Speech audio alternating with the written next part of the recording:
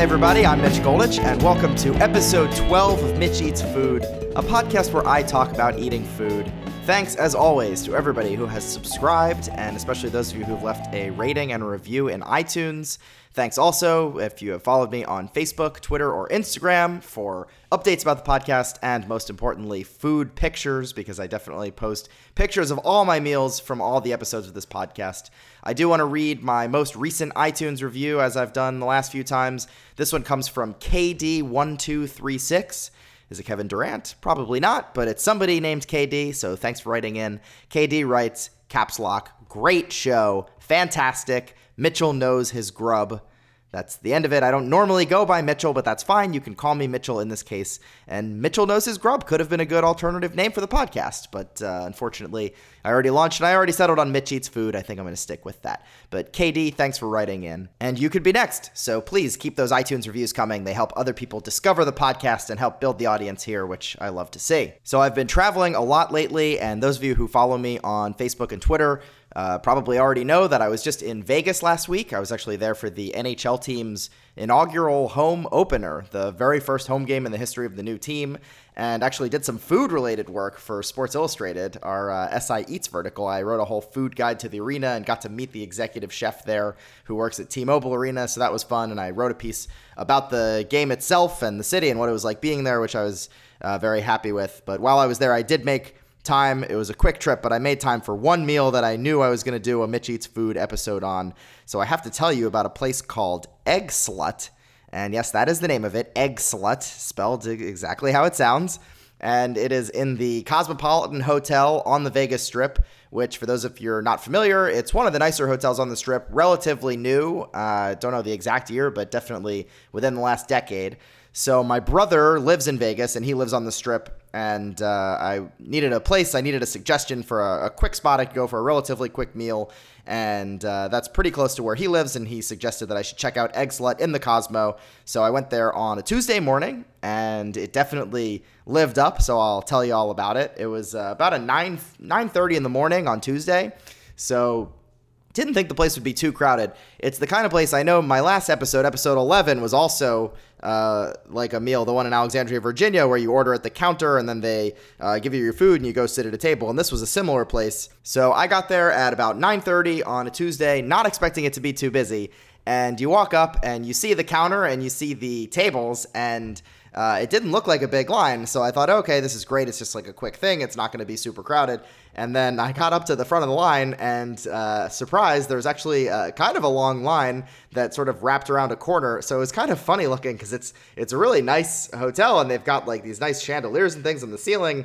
And then at Egg Slut, the line kind of wraps all the way around into this hallway, and you're in this like random hallway. But as I think a lot of people know, typically when you have a place that has a long line, that means it's a place that's worth waiting for.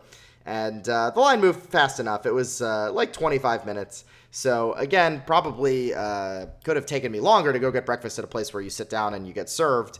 So here you're just waiting in line. And then once I got there to the front, they were super quick about it. And it was literally, I think, like 30 seconds, maybe a minute tops from when I ordered to when I actually was handed my food.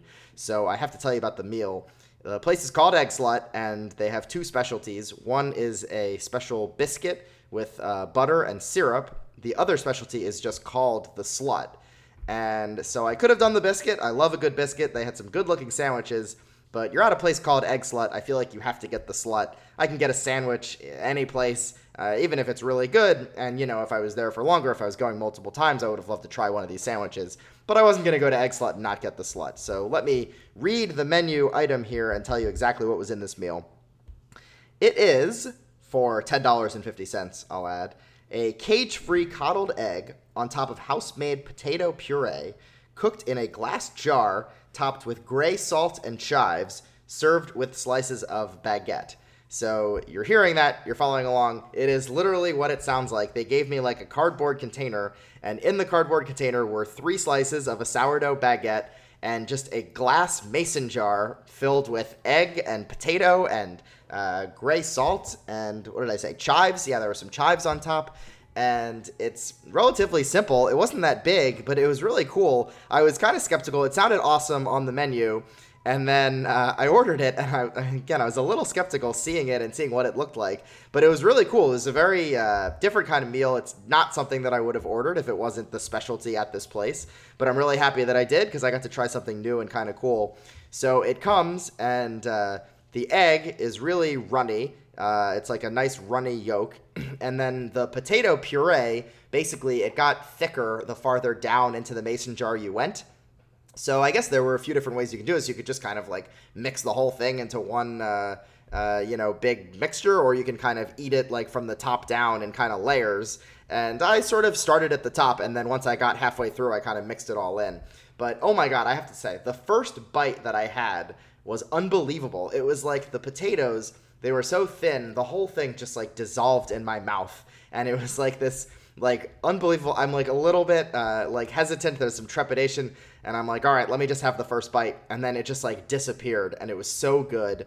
And then at the bottom, it was thicker, and it was like not quite as thick as like mashed potatoes, but still just good. And like with the runny yolk and even the gray salt, which I was like, okay, I don't know what gray salt is compared to regular salt, but it was delicious salt. It had a really nice taste. Like sometimes you just add some salt and it tastes like there's a little bit of seasoning, but this was like a stronger taste. Like you could definitely taste like which bites had the most salt in them, and it was really good. And the sourdough baguette was also very good. It was like sort of the perfect consistency of bread, where the crust was kind of crunchy and give you a little bit you had to do a little work chewing it just a little bit, but then the dough itself was like perfectly soft and really good sourdough.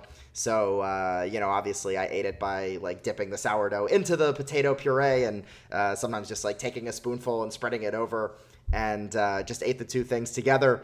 So it was pretty small. It was not the biggest, not the most filling breakfast. Not the kind of thing that would fill me up for the rest of the day. I might need a snack or make sure that my next meal is a little bit earlier in the day. But for like a little taste of something good and for a nice quick little meal, it was really good and kind of a cool idea, something that I haven't seen duplicated in too many other places. They definitely enjoyed all of the puns and jokes about egg slut and the slut, and it's a good place for people watching, and you overhear all the people looking at it and gawking at the menu and making the same 5 lame jokes over and over again, which I won't make here because they've heard them all, I'm sure. But anyway, if you are in Vegas, I mean, there are like 1 million, 10 million, 100 million places to eat in Vegas, and there are so many good meals in that town. But if you happen to be in the Cosmo, or you're swinging by or walking somewhere close and you need a cool breakfast spot, I would recommend Egg Slut because it was good. Again, there are 1 million places, and I'm sure I'll be back in Vegas, and this will not be the last episode of Mitch Eats Food from that town. But this was the meal that I had this time, and I'm very happy with it, so thanks to my brother Russ for the recommendation.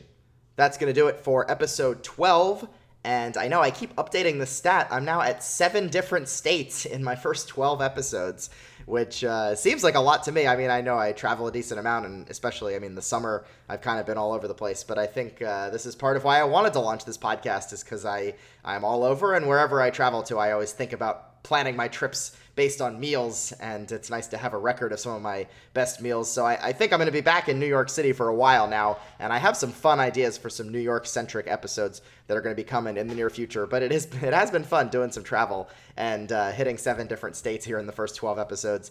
So thanks again to everybody who has subscribed. If you haven't, you can and should. You can search for Mitch Eats Food in iTunes, SoundCloud, Stitcher, or Google Play. You can write a review and leave a rating in iTunes. You can tell me what you think. You can tell other people what you think. You can tell me where I should go next. The ratings and reviews I really appreciate. They help other people find the podcast, which is always nice. And, of course, you can follow me at Mitch Goldich on Twitter and Instagram. Search for Mitch Goldich on Facebook. You can see pictures of this meal and all other meals discussed. You can leave me comments. You can say hi. You can tell me what you think. You can also shoot me an email at mitcheatsfood@gmail.com and tell all your friends, because that's a fun way to get other people involved and checking it out and listening and giving suggestions. So thanks, everybody, and I'll talk to you again real soon.